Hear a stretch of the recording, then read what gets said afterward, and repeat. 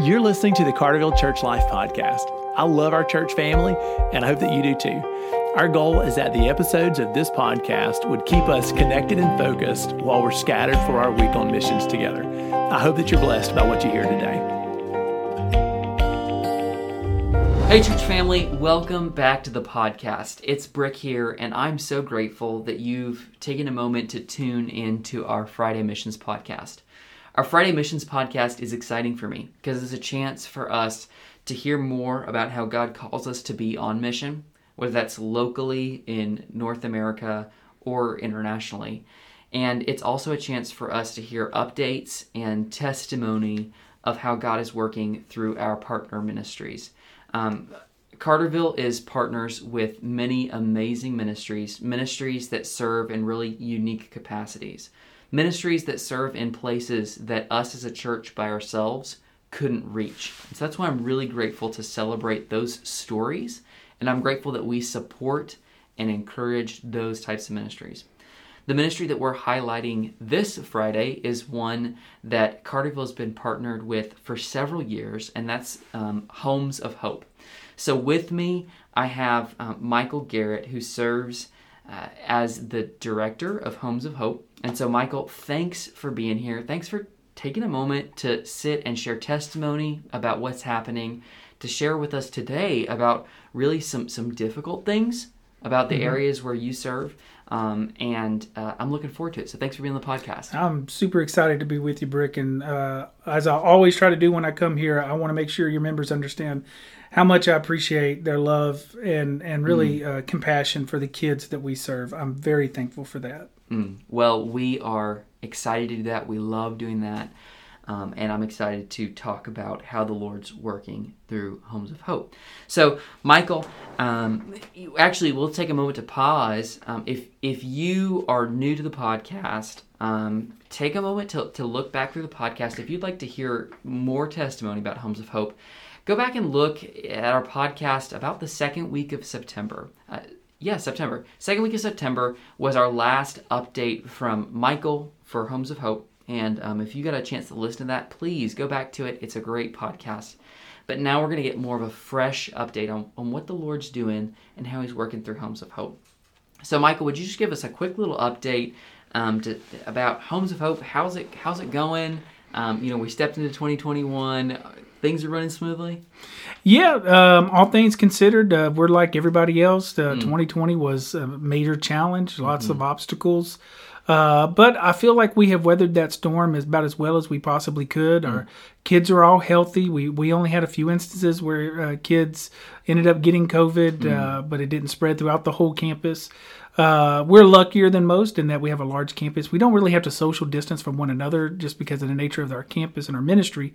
So our kids always had lots of other kids to play with. Kind of throughout the process, but yeah, I feel like our ministry is right where God wants us to be. We're serving more kids than we have ever served before, and really finding very unique ways to get kids that we thought were impossible for us to get to.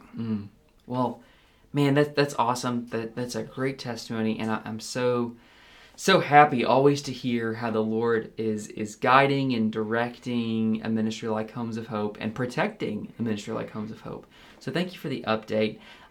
Michael, prior to our recording, we were kind of sharing a conversation about some of the, I guess I'm going to call it brokenness in the system, right? We recognize that we live in a world that is broken, that we live in a state that is broken, and Christ calls us to be a light in the midst of it. And so this podcast may be a little bit more weighty for those of you that are listening, but Michael has a heart to see Christ and what He calls us to really exemplified in the lives of children in Mississippi.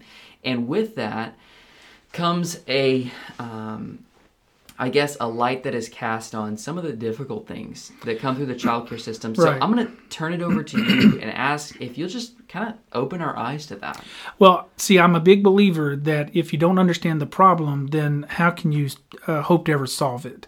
So I think part of my motivation in sharing some of these things is just to educate those who are maybe not as familiar with out-of-home care, especially in our state, but still have a great deal of passion and compassion to see these kids get a better life. And so I'm just a big believer in educating. And, one of the biggest issues in my field is the number of placements that kids have in state care. Even those that work within state care know and understand they've got major issues there. And I don't think you really have to look any further than the current goal that CPS has for children in foster care within our state. And to, I guess, give you a little background on this goal, this is not a goal that they set for themselves even. This was a goal that was created out of a settlement with a lawsuit because they knew they were going to lose. So part of that settlement agreement was that CPS would get down to 3 homes every 14 months for children in foster care. And I really want to challenge, I guess, your listeners to think about that for a second. 3 homes every 14 months. That's oftentimes 3 different schools. That's different doctors, different churches, maybe closer, maybe further away from their siblings, or ended up splitting up a sibling group if they weren't split up right off the bat. I just want to challenge people to really think how miserable that would be for children to be seeing that many homes on such a normal basis. Every single time they're moved from one place to the other, that child is hearing that or feeling that somebody doesn't want them. And they already have that feeling coming from the situation that their home life. Mom doesn't want them, dad doesn't want them, and now they're being bounced around from one place to the next. That's uprooting their life. That's just causing so much strife. It is a form of abuse as far as I'm concerned. For that to be set as a goal, to have failure as a goal within the state of Mississippi for children in foster care, I think is just reprehensible. So, Michael, just so I make sure that I'm on the same page as you and just seeing really and grieving this issue. So what's happening is, first and foremost, we know that really for any person, but especially for a child that is developing, having that sense of stability and stability in all senses of a place to sleep, a friend, a social group, caregivers, all of that is so crucial to a child's development. Right. And what's happening, from what I hear you saying, is that right now the goal in the public sphere of childcare is that a child stays or does not move more than 3 times every 14 months. That's the goal, stated goal. That's the goal, yeah. Which means it's not even a goal they're achieving. Yeah. That's what they would like to achieve. Yeah. And there's lots of reasons for that. The biggest reason is they do not have enough beds for all the children that need to be taken out of their homes. They don't have enough beds for all the children that they have taken out. So ideally in the state of Mississippi, they would say that foster care, a foster home, is the best placement if they have to take a child out. Well, they don't have enough foster homes. So a lot of times these children have to go into group homes. A lot of times these group homes are places that are catered to the worst of the worst. And kids who don't belong in that environment get thrust into it. But because of other settlement agreements that the state has had to make, they can only stay in what's considered a group home no longer than 6 months. So after a 6-month period, maybe they can go to a shelter for a few months, but they can only stay in a shelter for 3 months. After that, after they've exhausted 6 months of that 14 months in a group home and 3 months of that 14 months in a shelter, they must be placed in a foster home. Must be. So if they don't have space in the foster in a foster home, what are they going to do?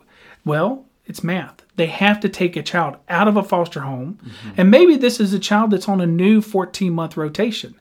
Now this child who's doing perfectly fine, maybe, but now that child goes into a group home because they're on their new 14-month cycle. This other child who's at already exhausted the group home's time period and the shelter time period, now that child goes into that foster home.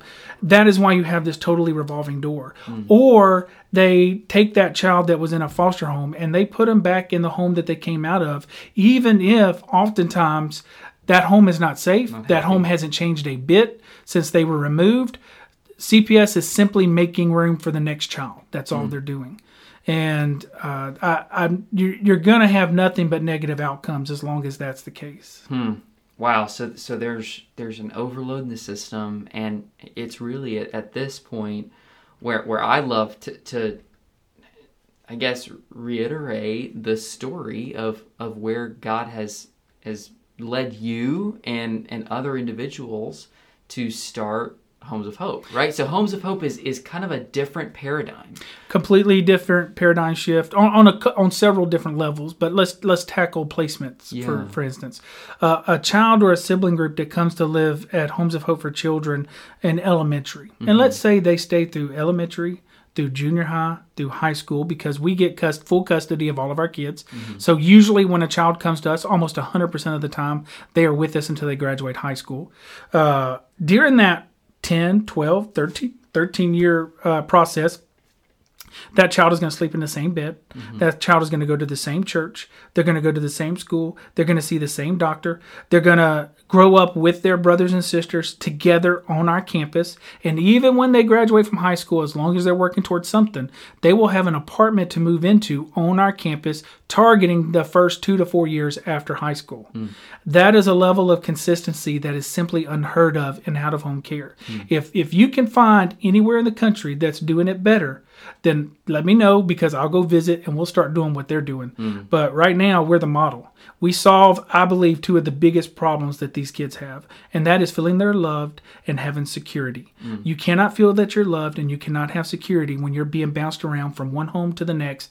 And in the course of a 5, 6, 8, 10-year period, seeing 20, 30, 40 different homes.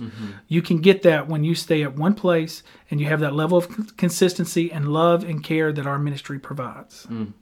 Well, I love that, and I'll say thank you for your leadership and your submission to the Holy Spirit as you've seen a problem and have asked the Lord, how do we solve this?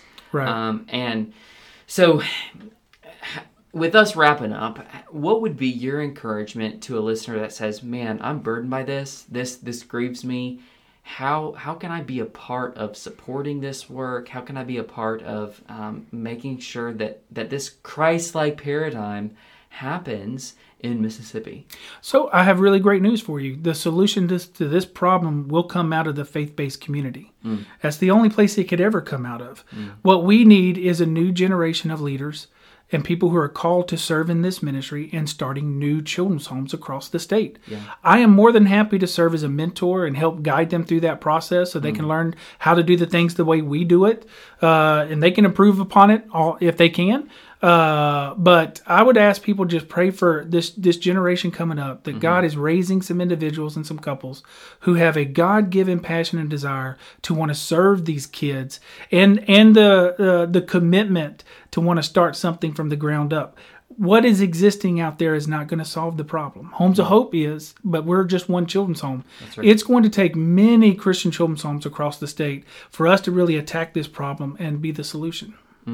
Well, I think that's phenomenal advice, and I really hope that some of you that are listening have a moment to pause. Number one, to ask the Holy Spirit if that's what He's leading you to, or if there's someone in your life that He's leading you to prompt towards this ministry. Encourage them, yeah. Absolutely, because that's what we're called to. Also, as you listen, I hope that you're stirred up, just as I am, to be in prayer, to intercede on behalf of Homes of Hope, and to intercede on behalf of the children that are in the system, right? That are looking for security, that are looking ultimately for Jesus. Right. I hope that you'll be praying for them. So, Michael, thank you. Thank you for sharing with us this burden that's on your heart. I hope we've got the chance to listen from how the Lord's working in your own life and through Homes of Hope in the upcoming months. Thanks for being on the podcast. Appreciate you having me.